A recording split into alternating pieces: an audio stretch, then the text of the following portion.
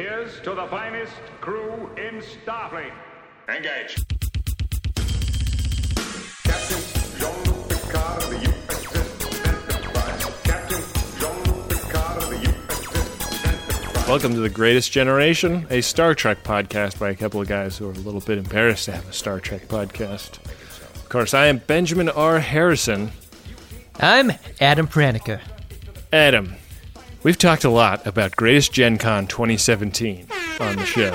Yeah. I feel like it's time to formulate a plan, and I thought maybe we could do that a little bit out in public so people can see the thought process. What do you think?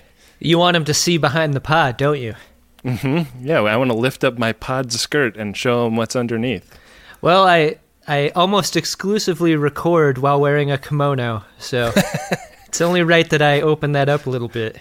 Yeah, that's great because I'm wearing a gi, and I feel like we're kind of on theme. That's great. Yeah. So I feel like we started thinking about Greatest Gen Con before we really understood the constraints, and you actually have you actually had a conversation with somebody who has some expertise in this kind of thing, right? Yeah, I'm friends with someone who helps facilitate Emerald City Comic-Con, and so I had a pretty deep conversation with her about what we wanted to do, how we wanted to do it. We've spent a lot of time brainstorming what we would like a Greatest Gen Con 2017 to be. And then you and I had a conversation about that conversation. Yeah, so I mean, I think that the thing that I got from your reporting back is that we basically can't get away with a con where we are doing something that might arouse the suspicion of a legal department. Right, because here's what I was able to glean from this conversation. It's that, it's one thing to go out and do a live show, and it is quite another to do an exhibition. An exhibition wherein we would use property as a way to sell tickets, and by property I mean intellectual property.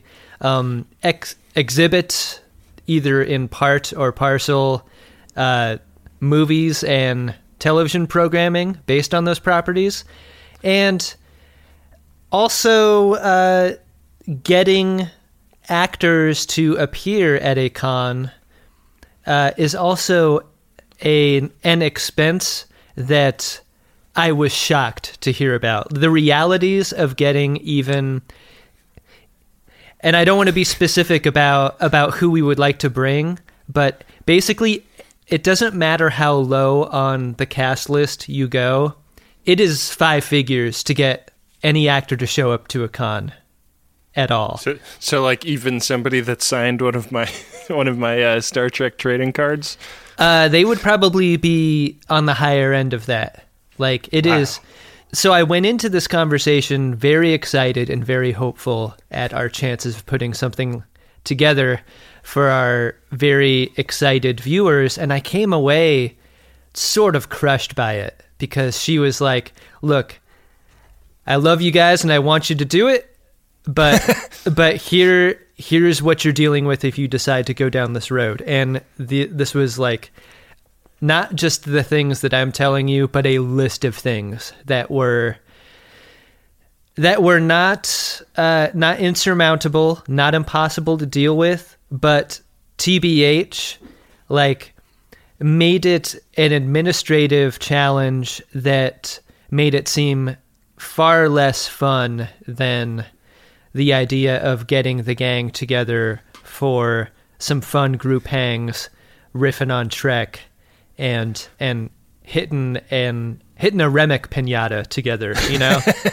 Like it's well, that's the thing. Like it's not like I went into it all doe-eyed thinking it was going to be easy, but I did not think it was going to be this difficult to put together. And it's not like I wasn't ready to work hard to make this happen. I don't want to make it seem like that at all. It seemed like for a variety of legal and expense reasons, I don't know if we can do it the way that we were hoping to. Well, I mean, here's the thing. Like, I think the original idea of Greatest Gen Con was Ben and Adam in the La Quinta in Victorville, and if other people were there also, that would be hilarious. Yeah. Whereas in at some point, like, we started thinking, like, what if it was a real con? And I think that maybe us thinking, what if it was a real con and not just us connecting on a very human level with the people that watch our show and are the reason we keep doing it. Maybe that was us getting off track. Like, maybe what we should do is get back to our roots. Like, literally, like, go on fucking Expedia or something right now and book a couple of nights in Victorville for the two of us and just tell people when we're going to be there. I love the idea that Victorville has become canonical Greatest Gen, you know? Yeah, it totally has. It's where the show was born in many ways. Yeah, I mean, the other weird place that the show was kind of born was New London, New Hampshire, which is where I was for many of our early episodes. What do you think of that? What do you think of just like pulling a date out of thin air, making it our business to be there for a few nights, and just say like, hey, like we're gonna hang out.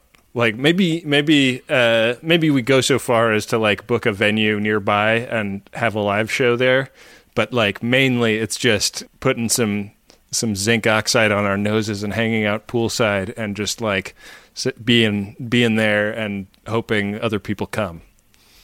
Yeah, like maybe we pivot into Greatest Gencation. Yeah. You know, where it's just chill hangs.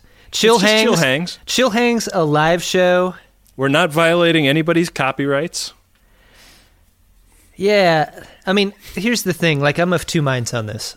I am very focused on incorporating con-like attributes to our tour dates that we are putting together in the Midwest and the East Coast. Like con-like attributes, but not so much that we would get sued. Right. And yeah, neither legal nor Botany Bay type risks involved in these attributes. Yeah. So, like, for the record, you won't be able to buy tickets to any of this on eBay. Right. So, like, there's the idea of sort of folding some of the ideas that we've received from viewers into tour dates, and also sort of creating a one-off to pay off this running joke that we handcuffed ourselves to in season 1, right? Like we got to pay this off. We got to do it somehow. We got to. It would be criminal for us not to do it. So part of this conversation is to manage expectations about what a one-off event would be for us, which I think is smart. And the other thing I think is to narrow down what that would be, correct? Right. What do you think of this, Adam? We're getting a little long here in our Marin, but I think we've kind of formulated the outlines of a plan that I really like, because it's us kind of getting back to our roots, doing the Greatest Gen Con that we first ever imagined, and maybe we'll make it a thing where we raise a little money for charity or something. Yeah. But it's not us like getting some huge con together that would necessitate us having a legal department and a ton of, just a war chest of money that would make it prohibitive and unfun to do. Yeah, I mean, because we definitely want this to be fun, first and foremost. I love the idea that getting back to our roots is code for doing the minimum. I'm down. Well, what do you say we get on to the episode we came here to talk about, Adam? Let's do it, Ben. It's one of the greats. It's season 6, episode 10, Ronnie Cox, part 1. That Ronnie Cox, though. First duty of every Starfleet officer is to the truth. Scientific truth, or historical truth, or personal truth. This is a Ronnie Cox tour de force. It sure is, Adam. And like, you know, so many people, when they think of Chain of Command, they only think of the 4 lights. They think of Part 2. But what you lose when you think of the 4 lights is a really great Part 1 of a 2-parter. It is sizzling how good this Part 1 is. I think it's all on Ronnie Cox's shoulders, too. If this part is miscast, I think the whole house comes down. The Entrepreneur meets up with a Hood-class starship known as the USS Cairo, and Admiral Nechayev comes on board and is kicking shit from the second she's on. I'm afraid there's no time for the usual pleasantries. I'm here to relieve you of command of the Enterprise. You can tell she's a badass because she walks around without a communicator. She's like the person who leaves home without a cell phone. She's like, yeah, anyone who wants to talk to me can just walk right up to me. Like, I don't give any fucks. Yeah, like the president definitely doesn't have a set of keys in his pocket, you know? Right, yeah. This is a totally different level of admiralty that Nechayev is. Right, and she comes on board and basically just unceremoniously tells Picard that he is being reassigned. He is no longer captain of the Enterprise, effective essentially immediately. This is a 40-second cold open, Ben. Do you know how long the theme song is of the show? It's a minute and 40. This is the cold open equivalent of a kick to the nuts. It was awesome. So great. And basically everyone is doing Riker eyes to theme. They basically do like Californians to theme. It's 30 seconds of cold open, 10 seconds of Riker eyes theme. It's the perfect open. It's amazing. The Californians. So we come back from theme, and what is announced is that Picard has been reassigned. It's a McLaughlin group. Issue 1. Where Admiral Nechayev has the kind of remnants of the senior staff together, and she's explaining to them that Picard, Beverly, and Worf have been reassigned to something that is a secret. And instead of Will getting the chair pulled out for him as he deserves, Starfleet Command has reassigned Captain Jellicoe of the Cairo to take over as captain of the Entrepreneur. And the reason is that Jellicoe is a grizzled veteran of dealing with Cardassians, and there's some Cardassian business that they need to take care of. This is an element of like the body politic that I've advocated for a long time. It's like, where's the grizzled admiral or the captain that's been in the shit? Like, I want to know more about that guy. I want to see that guy on the show, and here he is. Right, and you don't want it to be the captain that has gone cuckoo about the Cardassians and is off, AWOL firing torpedoes at them. Like, you want the one that kept his wits about him and is the guy that Starfleet confidently turns to when there's some Cardassian shit afoot. The episode does a great job in taking away, but not taking away entirely. Like, Picard has been relieved of his command. Beverly and Worf are on this mission, and yet they're still on the ship. They're like ghosts. So when Jellicoe gets command of the Enterprise, like, it's like a breakup where you still see the person, and that makes it that much more difficult. Yeah, it's like you're broken up, but you're still roommates kind of a deal. Yeah, and that just like heightens the tension. It maintains the tension in a way that's just so effective. Yeah, there's a great scene in 10 Forward where, Picard and Jellicoe are standing there, and Riker, reports something to Jellicoe. And Jellicoe has come onto this ship with a very different command style to Picard, and he's a no-nonsense, no time for backup guy. He has a different way he likes things organized. We have a standard 3-shift rotation. I'd like to change that to 4 starting tonight. Different way he likes things set up. I want you to install a bypass between the main phaser array and the secondary generators. Like, he wants the ship rigged for battle, and that means, like, everybody's going to be busting their ass around the clock for 2 days straight. Get it done. In anticipation of meeting up with the Cardassians. And Riker is like, this fucking sucks. Like, this should have been my job, A. And B, why is he being such a dick about everything? I'm not used to this. It's not necessary to give Captain Jellicoe command of the Enterprise just to conduct a negotiation. You talked about it for a moment, but like the idea that command is given to anyone else besides Riker in this moment is shattering. You can see it on Frakes' face. You can see it, like, Nechayev almost relishes the idea of kicking him in the balls in that moment. And it's like... And I want someone on the bridge who has a great deal of experience with the Cardassians. That's not you, bub. Yeah. It's just brutal. And there's something about, like... There's, like, a reverence for the D, right? Like we love this ship. Like, the actual ship is what I'm talking about. Right. And when you see someone else as its captain besides someone that you know and love, it just feels wrong. It's like someone else driving your car or something. Like, there's something gross about it. And it's... Jellicoe has adjusted the driver's seat and done the mirrors in a weird way. He's changed all the radio stations. Like, it's really affecting in a way that I wasn't quite expecting. Make it so. Make it so. Make it so. Make it so.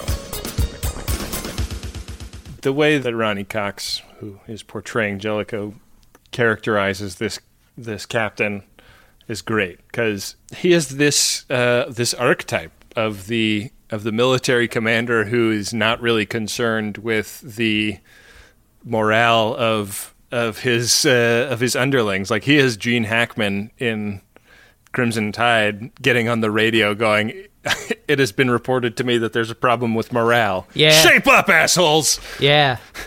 And Ronnie Cox is a great enough actor that he's really playing in the margins of his character a lot, which is so satisfying as a viewer to watch. Like, his posture is like, he's a tall man. He's almost as tall as Riker, and yet he's got a little bit of a slouch to him. Like, he walks with like sort of a forward carriage, a forward momentum that's really speedy and fast. You see this when he walks around with Data from station to station, like snapping his fingers and making shit happen. Get it done. He does it the second he gets off the transporter pad. Like, he essentially like falls forward off the transporter pad because he's already in motion, and he marches Riker down the hallway going like, "What's the shift rotation? 3? It's going to be 4 now. What's, like, get reports to me on all the crew. Like, I want every section chief to give a readiness report. I want it tonight. Like, this is happening." Yeah, he also maintains eye contact like the entire time. He's never looking around. He's like razor focused, and he's also real fidgety, like with his hands. So there's like a conflict between what you're seeing through his eyes and what he's doing with his body, which I think is paid off a little bit later. Like, you get the sense that in tone of voice, he's very authoritative, but everything else sort of makes you question if he's all hat and no cattle, you know? Yeah. It really chafes against people. Like, the crew, the entrepreneur, are the best and the brightest, and they really don't like being put in this position where all of their expectations have been upset and their, competence is being re-examined, and the kind of esteem that they have with the captain has gone out the window, and there's no understanding between them and their superior. And as the XO, it really falls on Riker. Like, all of the complaints are funneled towards him. And unfortunately, he's the worst conduit to elevate any of these issues, because he and Jellicoe have gotten off on such a bad footing already, because Jellicoe requests a 4-shift rotation, and Riker sort of drags his feet on that. And Jellicoe, like, grabs him by the collar and, like, throws him out the door on it. He's like, I made a request. What the fuck is your problem? Like, get it done. It is a strange... Like, I think of Riker as being such a company man. It's kind of surprising that he doesn't, like, jump on these orders. Like, he really does attempt to push back, which is a major misfire on his part. And Jellicoe's not wrong either. Like, his way about it could maybe use some sanding off of some corners, but like none of his orders seem strange. And you know, when he goes station to station with Data, which I think is just like a great decision by Jellicoe, because he gets the straight dope from Data in every moment. Like, he'll go up to Geordi and he'll be like, we gotta recalibrate this thing, what's it gonna take? And Geordi's like, well, geez, it's gonna take 2 straight shifts around the clock. And Data's like, yes, that's actually possible, though, if you work 48 hours straight. And Jellicoe's like, great, get it done. Yeah. It's almost like Data... If Geordi could make eyes at Data, he would be, though. Yeah. And so Data is a great guy on the side for Jellicoe as he goes around the ship, because he is getting the expected pushback from the crew, but getting the straight honesty from Data in all of those interactions, which sort of makes Data's honesty a little hostile. My love is a fever, longing till for that which longer nurseth the disease. Well, meanwhile, the captain, the doctor, and Worf are doing some training in the holodeck. They've put on their skin-tight black jumpsuits, and they're running around in these blue styrofoam caves. And it's like, it's all timing and rigging booby traps and shooting Cardassians. That's the best they can do? No, sir, but that's what they did. And they're training for something, but only Picard knows any of the details of what they're training for. It would be helpful to know something about our mission. I think Jellicoe maybe has some information as well, because they kind of like have a couple of hushed conversations with each other. Yeah. Like, Picard's pretty confident in the decision that Starfleet Command has made.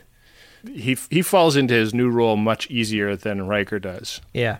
But it's interesting that they don't trust Worf and the Doctor enough to fill them in on what they're doing just yet. There's a physicality to their training that seems very unexpected. You know, you would expect Secret Mission to be a little more spycraft and a little less sweaty, I guess. But like, there's a practice session where Picard comes back to his quarters and he is like just drenched and spent in a way that you rarely see any officer on board. Like, they are working these people. It's an interesting choice. I mean, like, you think of like Navy SEALs or whatever, and they kind of exist at a state of readiness. You know, they're not like letting themselves go between missions. Like, they're ready to be at any point on the planet in 20 hours and, you know, amphibiously assault a enemy prison complex or whatever. And and this is not that, right? Like, Worf can kind of claim some readiness. Like, he does yoga every day, but like Picard and Beverly are basically being asked to be like elite Black Ops soldiers, and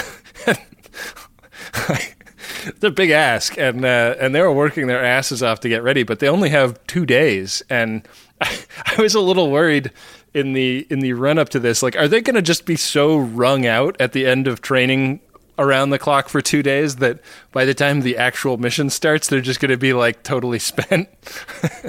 It's interesting to me that they trained themselves. Like, this is a moment in a story where you could almost expect the drill sergeant type figure who's got to get the crew ready fast, and there's not enough time for any bullshit. He doesn't even have enough time to poke out their eyes and skull fuck them at him. Who the fuck said that? Right, and what you get instead, like, you can only get one of those, and that guy is Jellicoe, and he's in the B story, or I guess the co-A story. Well, Picard, Worf, and Beverly pile into a Previa, and they take off, and now that they are departed from the ship, Picard gives a little exposition about what's up, and it turns out the Federation suspects that the Cardassians are working on a weapon of mass destruction that they can send over subspace to like eat all life on a planet and leave it available for the Cardassians to take over. What's it called? A biogenic weapon? Yeah, they call it a metagenic weapon. Oh, metagenic weapon. Oh my god. I am not familiar with metagenics. And the idea that this could be sent via subspace, like almost like a radio signal, is sort of terrifying. Yeah. Like the idea of a ghost planet being ready for the takeover after like a month is crazy to me. Like, I wondered if a planet would have the same atmosphere after a month if like all the plant life was killed off and stuff. Yeah. Like, does that immediately change the way a planet's atmosphere works, or does that take a while to switch over? Like, would the Cardassians then have to show up with like a Ace Garden Center worth of plants to bring down to the surface? Now, when you're replanting a yard, you're gonna want to dig a hole for these plants, a good 6 to 8 inches around the bulb. We've used a blend of grass seeds, primarily Kentucky bluegrass, but we've pulled up a lot of the crabgrass that was here before. Now you want to make sure that you purchase a high-quality grass seed mix with a good portion of fescue, Kentucky rye. What's another one? This almost merits research. Yeah, no, we can't do it. Spread the seed evenly, and then you... I actually watched This Old House about redoing the grass in your yard. I think someone sent that in. Yeah. I watched that too. It was great. We should have watched it more recently. Yeah. But that would count as research, I think, technically. Can't do it. Can't do it. I feel like we may be leaning on the charity of our viewers too much, though. Like, yeah. Or like we can't do research to the extent that one of our most beloved running jokes is not going to work this time. That's terrible. Well, I think it's a little bit forgivable that I couldn't think of a third type of grass. I'm hoping that I'm forgiven for that. Fingers crossed, Adam. Yeah. Ben, the thing about the Cardassians is that, like, is this in character for them? Like, is there anything that we know about them at this point that makes it seem like they would be down for planet-wide genocide? Like, down for, like, what is their end game with a weapon like this? Like, do they want to take over whole systems? Are they going for like a galaxy-wide land grab? Like, what's their deal? I mean, I have to think, and I think that maybe they could have had like one line of dialogue to clear this up.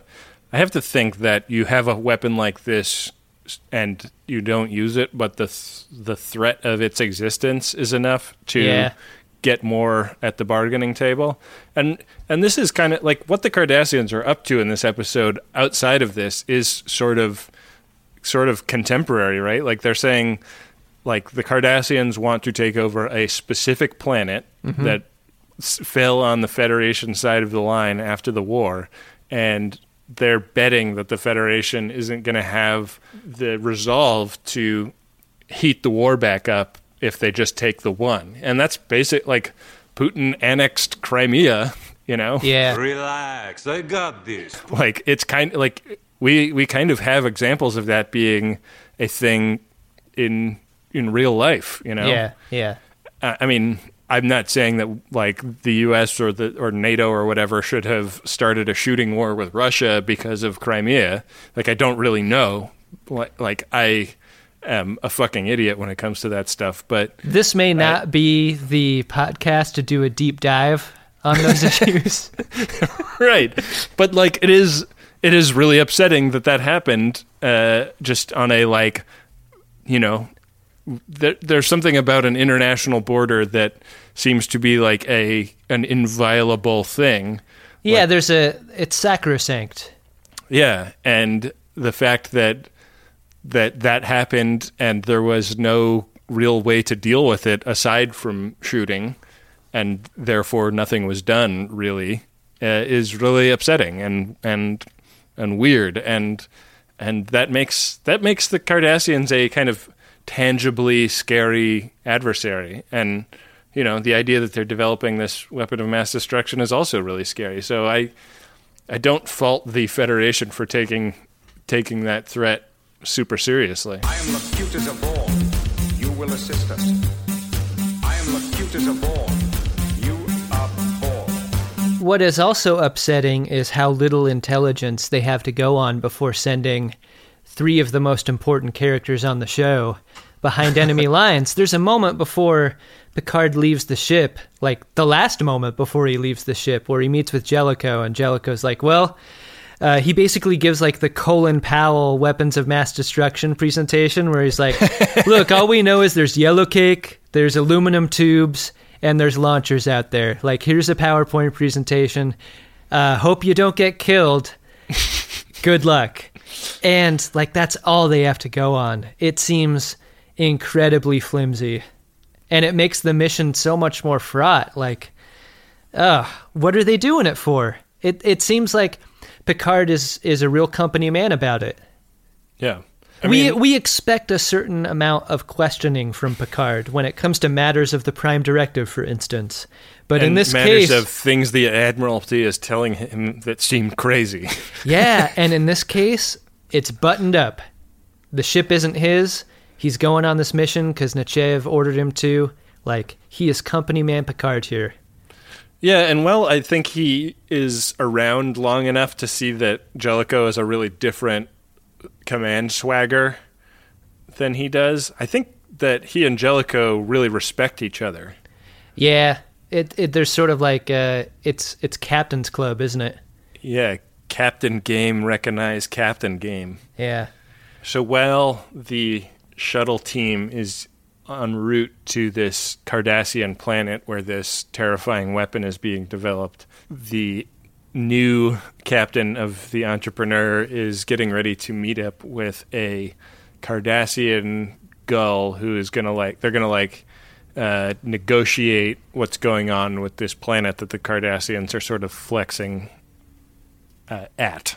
So we're told, right, that the whole reason that Jellicoe has been installed on this mission is that he's got these reps with the Cardassians at the diplomatic table, you know? Like, right. He had something to do with the armistice, maybe? Yeah, he knows how to handle them. He knows all their secrets. And so by he could play poker with them, you know? Yeah. He knows their tells. So, like, we get an idea of his reputation that then is completely, like, his pants are pulled down almost immediately. Like, he's playing all these games with, like, you know, keep the guy waiting style power move games, which is just, like, irritating, right? Yeah. Like, he walks up to the gull and he goes in for a handshake and he pulls the guy in and pushes him back. He ratchets up his seat a little taller than the gull, like to make it seem like he's taller. It's a pretty weak tea, man. It's all weak tea. I'm gonna keep it 100 for you guys. All these stupid mind games, like, fuck, man, that's not being a great diplomat. That's being a joker. There's no there. We get terrible deals with the Cardassians, and I'm going to go in. I'm going to be the captain of the Enterprise. I'm going to get the best deals. Believe me, you're going to love the deals that I get with them. I was in there with the gull. We were having the most beautiful chocolate cake. And I got them to stop using the metagenic weapon. I asked him if he wanted to come down to Mar-a-Lago, play the back nine with me this weekend. It's going to cost the taxpayers $3 million. I think it's very worth it. Believe me. I had a 10-minute conversation with Admiral Nechayev, and turns out diplomacy with the Cardassians far more difficult than I thought. It's not so easy.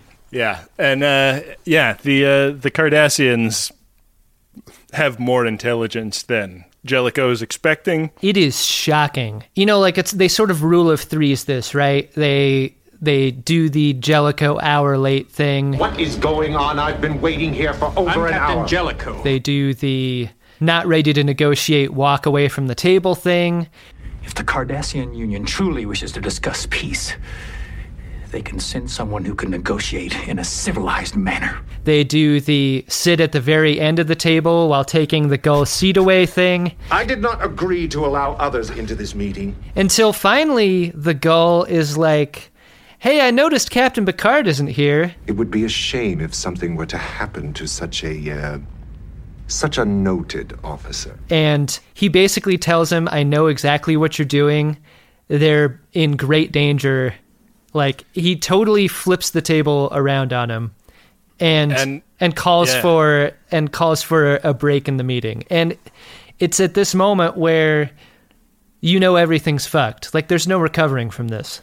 Right, and it shatters Jellicoe's game. Like, Jellicoe has nothing to say after this, but, like, there's 10 minutes of episode left. Yeah. It shatters what little game he had at all. I wish Jellicoe was a little more competent at this. I wish we actually got to see good, hard negotiation here, and to have that turn back around on him. Like, what if Jellicoe were right in his diplomacy, like, in some way, and we got a different version of this scene where he had some counterfactuals and he was deft and good and skilled, instead of, like, just sloppy and blustery and stupid. Like, that would almost make the gull's table flipping even more terrifying, that he would stare down the face of a great diplomat and still get one over on him. But it doesn't make the gull look... I mean, the gull is still extremely threatening, and the moment he confides that he knows the secret plan, it's scary and troubling, but I wonder if it plays any differently if he's across the table from a more skilled diplomat. I think that this must have been an economy of script issue, because, you know, they could have gone back and forth 3 more times, but it would have made the scene a lot longer. Yeah.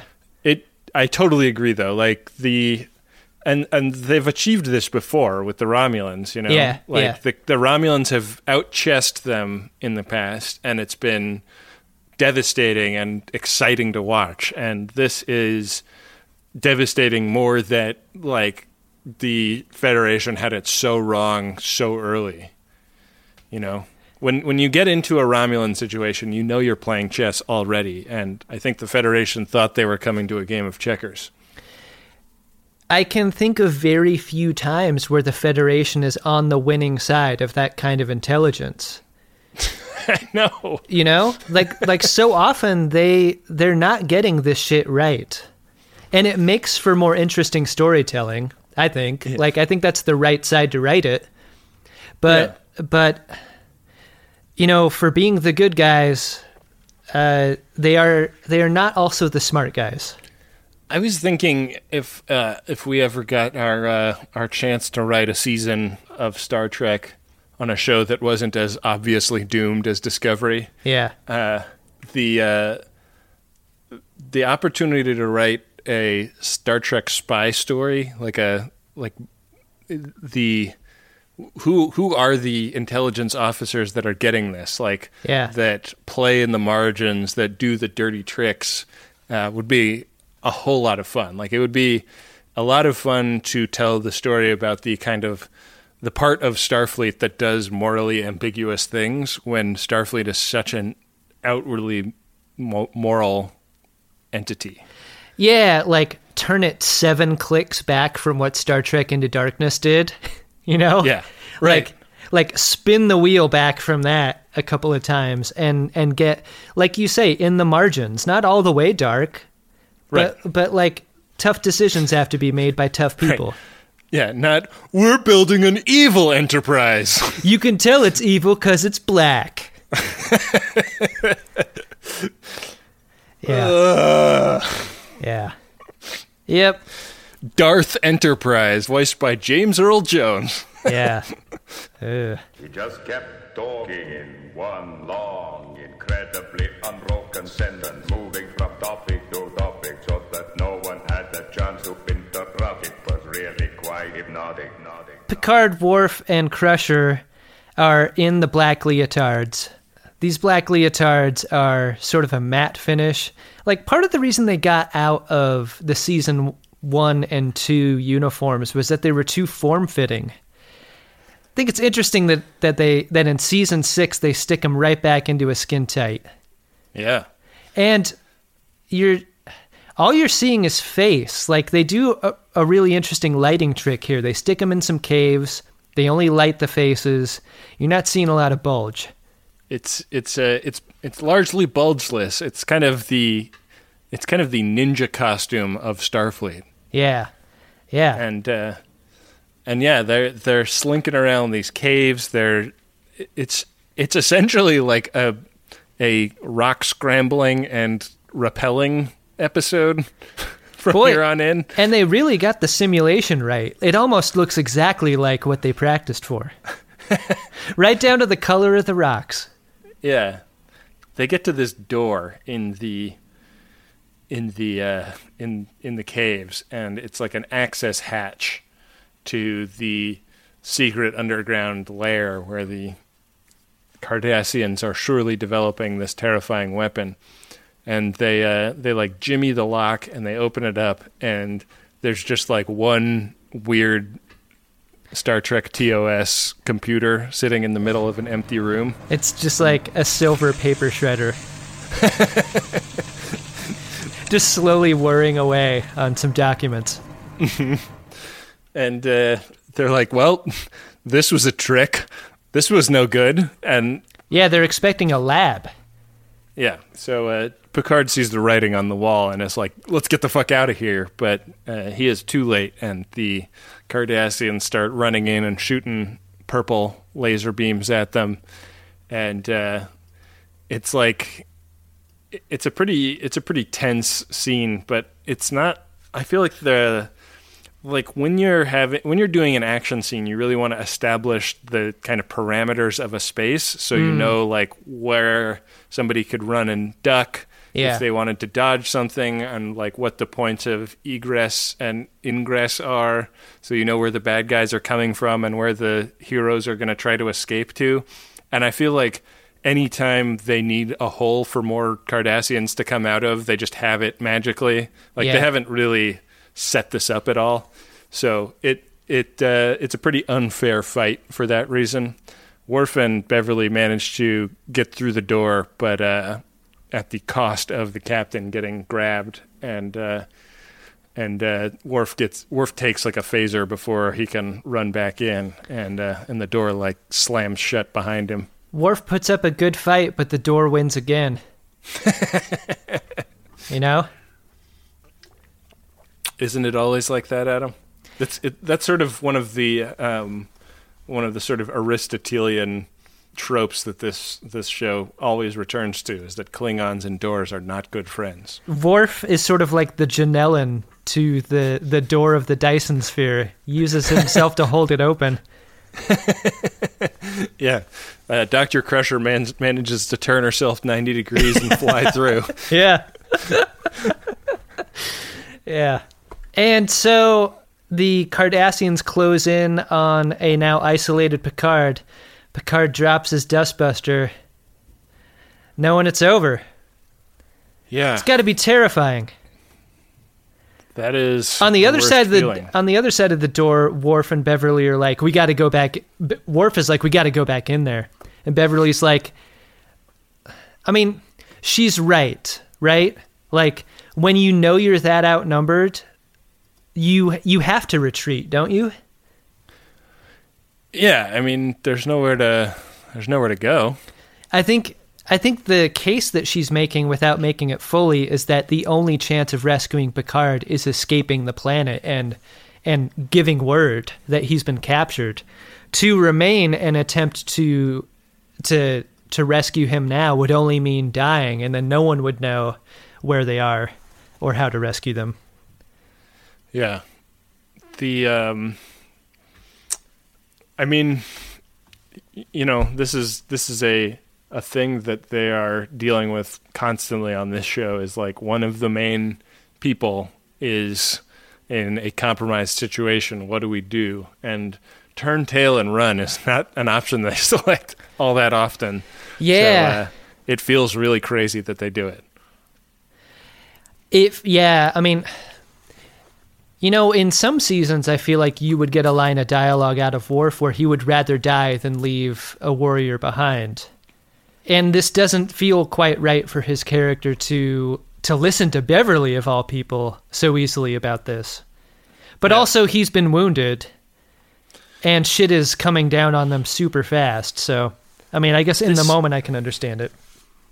Yeah, and I mean, I feel like this would have been, like, this is where the person writing draft one of this script realizes, like, it just doesn't make sense for Picard to be there with the Doctor and Worf. Like, we need a Black Ops team that is people that are specially trained for this, and maybe, like, write it so that they wind up not trusting Picard that much, and they make an understandable decision to ditch, or they go down in like a hail of phaser fire doing what maybe Worf should have done, but they can't kill off Worf, right? I think what we're running into here is like we're running out of runway, like we do on episodes of this kind. Like, I'm gonna advocate for a 3-parter here again, like, because it would bulk up this moment in the way that you're saying, but also, like, we skip over the entire ride to the planet that they have to hitch with the Ferengi. Right. And, like, how do they get dropped off on the planet? Is there a getaway car waiting for them that they're supposed to beam back up to? Like, right. Yeah, how are they going to get back? There's all of this connective tissue on the story that's missing that serves the story. It is sort of implied by Jellicoe that this is a suicide mission, right? Like, yeah. Like, he says, he like looks Picard in the eye and goes like, "You're probably not coming back from this one." That's so fucked. Yeah. Well, the final scene of the episode is on the Death Star, and they walk Picard into the antechamber of the Emperor's throne room or whatever, and there's this Cardassian sitting there, and Picard is in like his jumpsuit and handcuffs, and this British Cardassian stands up and explains to Picard that he's going to be a very interesting challenge. Yeah, it's going to be some real Brit on Brit, isn't it? Sure is. They probably both like the same tea, huh? You think that this guy is from the London of Cardassia? Yeah. Yeah. I mean, and it's a sort of evil that, like, the evilest kind of evil is the kind that isn't showy about it, you know? Like, nothing could be cooler than this Gull in this moment, because he is so almost kind, almost a matter-of-factly threatening with Picard's life. He's like, "Look, buddy, I'm going to ask the questions around here, or I'm going to kill you." Like, if he were talking about if you didn't know what language he was speaking, you would think they were just talking about lunch, you know? Yeah. Fascinating tease, and then smashed to be continued. It's one of the smashiest smashes of to be continued they've ever done. Yeah. Yeah. Mid-season to be continued. Fun times.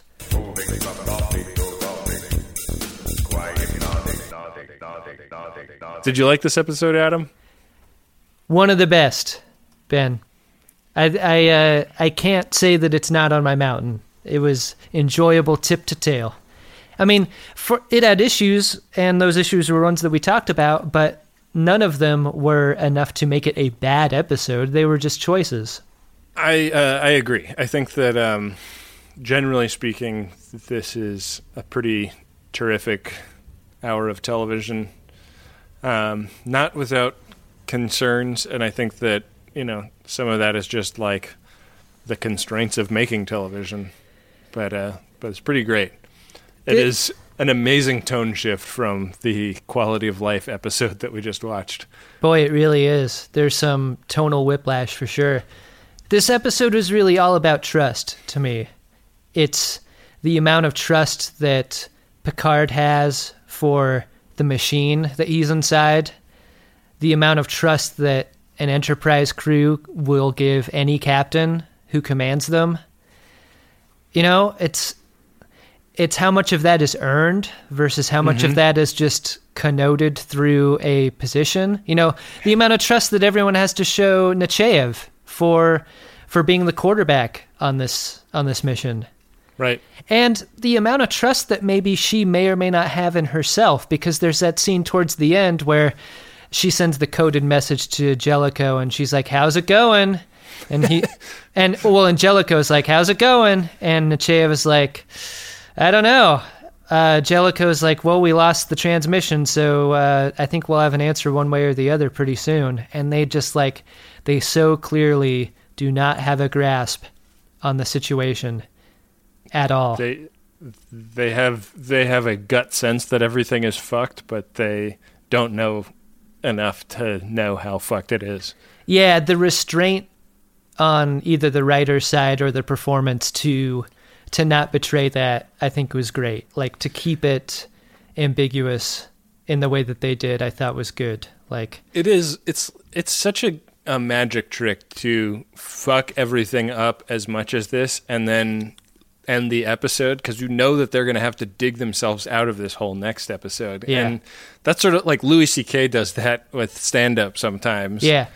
And it's always fun to watch. Just this episode ends and the worst thing in the world, short of Picard as a Borg, has happened. Yeah. He's a Borg. Oh no! Ah! Picard's a Borg. Yeah. I really enjoyed it as well, Adam. Do you want to move on to messages of the first priority, unlike the code that Jellicoe is transmitting to Admiral Nechayev? Open a secure channel to Admiral Nechayev. Priority 2, put it through to my ready room. Aye, sir. Yeah, hey, Admiral, why don't you elevate that up to priority 1? I think everyone would understand if this is a priority 1 message to check the status of this secret mission. Priority 1 message from Starfleet coming in on secured channel. Need a supplemental income. Supplemental income? Supplemental. Yeah, it's extra. The interest alone could be enough to buy this ship. Adam, we've got a couple of P1s here. The first is from Lieutenant HBC and Crewman Landers to the Jester Fergusons. Oh, we've heard from these folks before, right? Yeah. Here's the message. Please be advised that Lieutenant HBC, she who is my wife, will be adding a new cadet to the duty roster in October.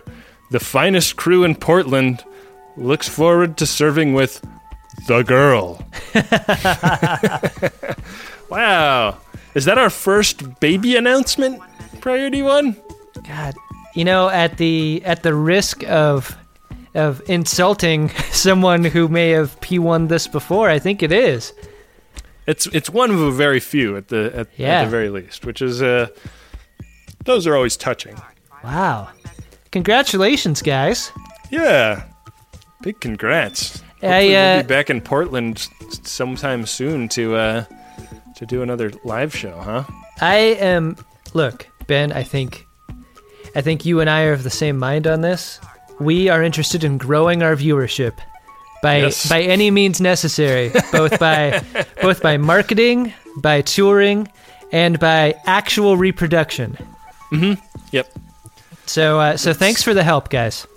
That's the way we're gonna do it, Adam. Ben, our second Priority 1 message is from Pamexander Pamilton of the clan Pam. It is for Trevunculus Triacle Trevels of the utmost dimension. I feel like these are exercises I should do before we record a show. Yeah. Red leather, yellow leather. Red leather, yellow leather. Elasticize my pronunciation. The message goes like this. You are my curmudgeonly heartstring. My raw... God, I evidently needed more linguistic training before reading this. The tip of the tongue, the teeth, and the lips. Lion face. Lemon face. You are my curmudgeonly heartstring, my walrus that barks at midnight. Your hipster seawalls have crumbled under my oceany blast of dorkitude. Inevitable, and likely glorious for you. Your birthday adulation is well received, Trevels, and shall continue. Next, admit what a flaming piece of shit Gravity is. Seriously, fuck that movie. Love, Pam! Gravity was not a piece of shit. Look, I think Pam is great. I enjoy saying Pam's name in the way that I've been instructed to. However, yes, I did enjoy Gravity. Yeah, it was fun. Yeah. Scary. Yeah. Yeah, that those long takes. That re-entry scene. Ooh. Ooh, mama. The crawl out of the swamp, like primordial human. Spoiler alert. That was great. That was great. That's look, we can agree on a lot of things, Pam. Mostly how majestic the oceany blast of dorkitude can be. But one place that we do disagree muchly about is the relative quality of the movie Gravity. I don't know that I've seen a Quaron that I didn't think was great. That's what I'm saying, man. I ride for Quaron big time. Love those long takes. Love them. Yeah. Well, one thing we love as much as a long take... Wait a second. It's a long P1. Thought you were wrapping up the show, buddy. No. I would never. Those who wish to see how long they can stretch our takes can go to MaximumFun.org/Jumbotron and submit a personal long take or a commercial long take. Personal messages are $100. Commercial messages are $200, and they help with the ongoing production of our program. Thanks, guys.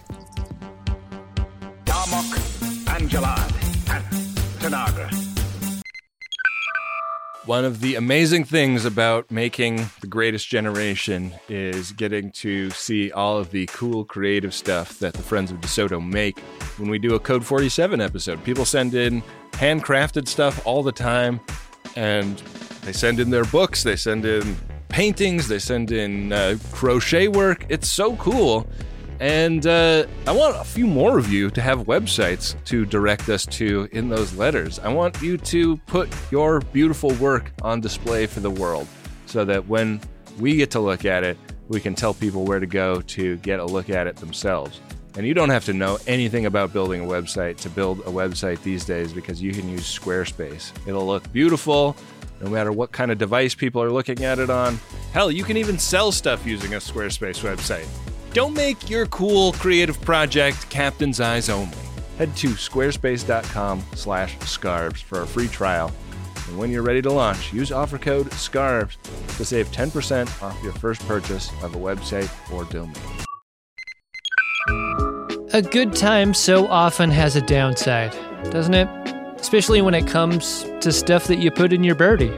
We've all been hungover before. I mean, many of us have, I guess. Or we've had too much jazz in our gummy. And that sucks, right? Because you don't think about the time after the good time that you've been trying to have a good time. That's why I like Lumi Labs so much. It's the predictability. Through painstaking trial and error, I have found my perfect dose. It's what I can depend on when I could use a little more chill, a little help getting into a creative headspace, and I don't need to have too much fun doing whatever it is I need to be doing. And I'm so glad that Microdose is available nationwide.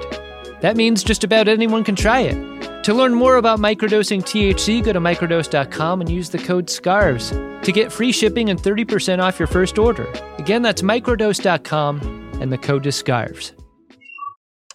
Back for another game. You know it. What's going on? Just one more week till Max Fun Drive. Hard to believe. It's been a heck of a year since the last one. We're now a worker-owned co-op. We raised $50,000 for charity last year. And we've added a bunch of awesome new shows. But do you think we're ready to do it again? Absolutely. Lovely new gifts are lined up. The episodes will be amazing. And wait till everyone hears the bonus content. Yeah, plus they know to go to MaximumFun.org/newsletter, so they're getting all the news. Oh, like that meetup day is on Thursday, March 21st. Then what's bothering you? Me? Oh, nothing. We're all set for Max Fun Drive to start on Monday, March 18th. I just didn't want you to see this coming. Check. What? Hang on. Most of the plants humans eat are technically grass. Most of the asphalt we drive on is almost a liquid. The formula of WD-40 is San Diego's greatest secret. Zippers were invented by a Swedish immigrant love story. On the podcast Secretly Incredibly Fascinating, we explore this type of amazing stuff. Stuff about ordinary topics like cabbage and batteries and socks. Topics you'd never expect to be the title of the podcast. Secretly Incredibly Fascinating. Find us by searching for the word secretly in your podcast app. And at MaximumFun.org.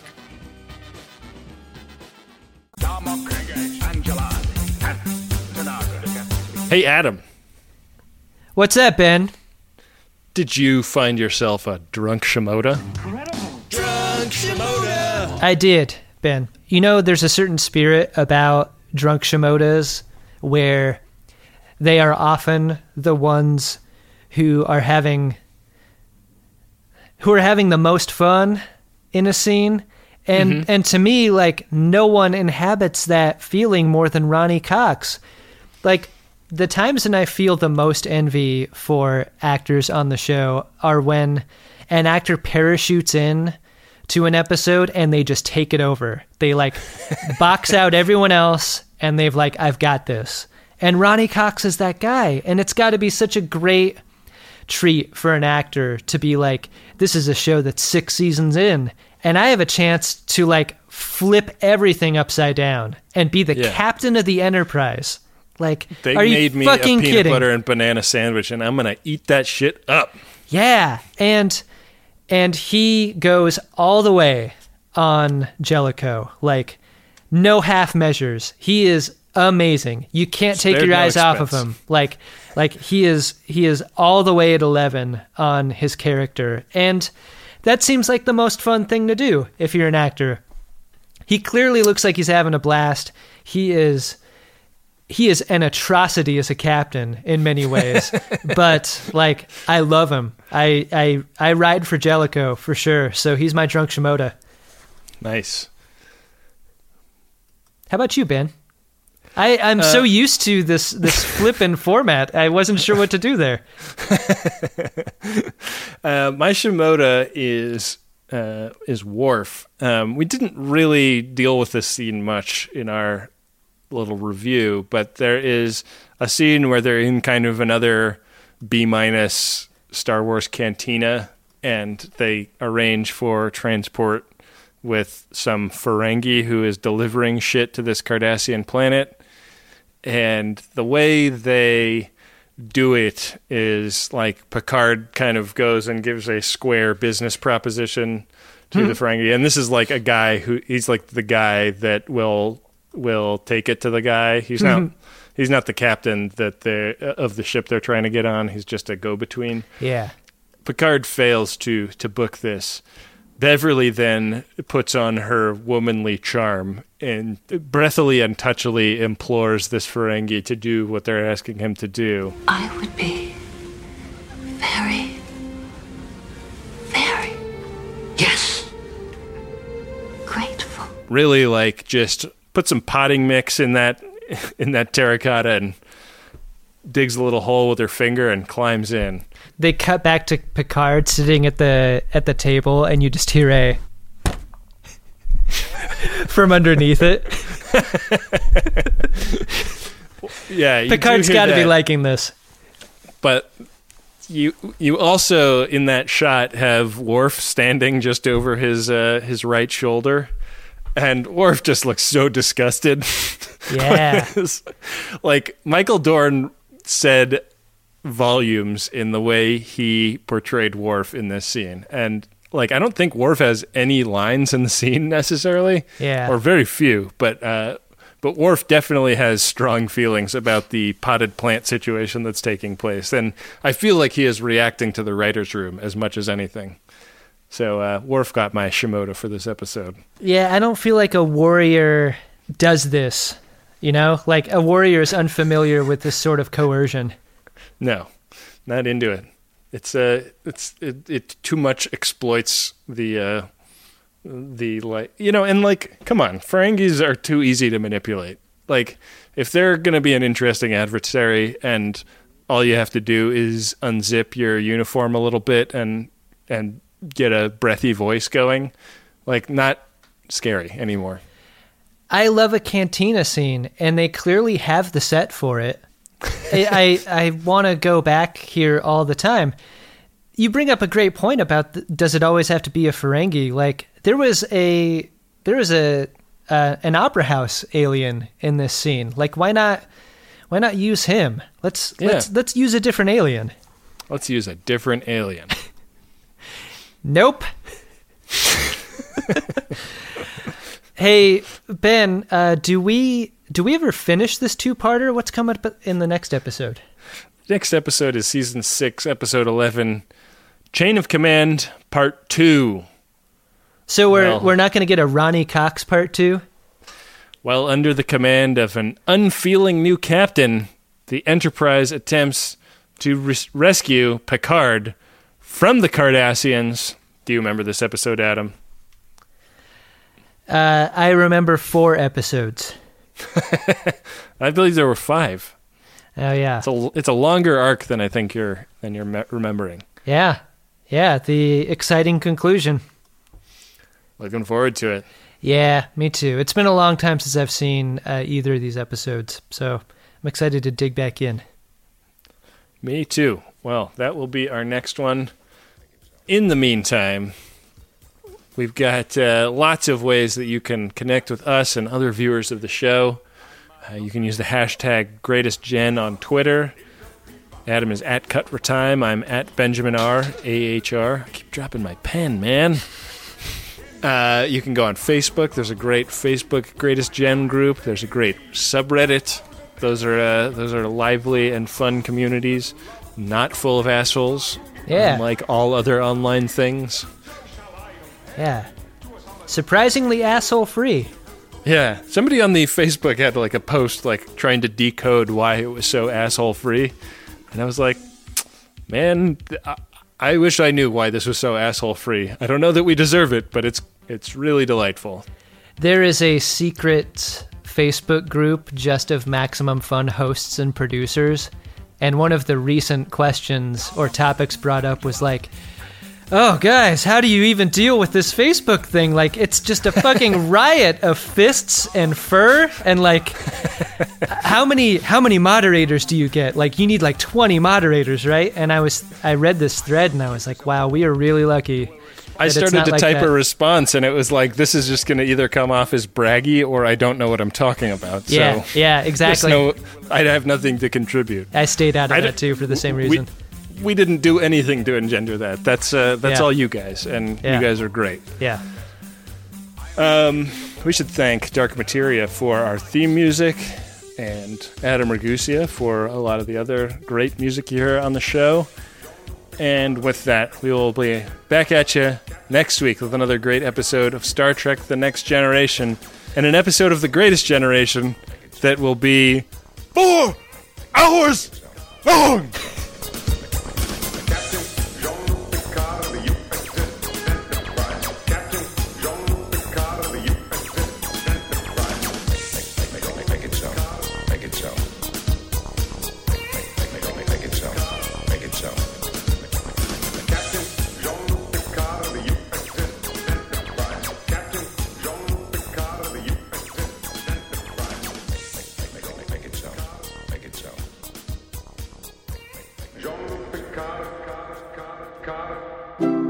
MaximumFun.org. Comedy and culture. Artist owned. Listener supported.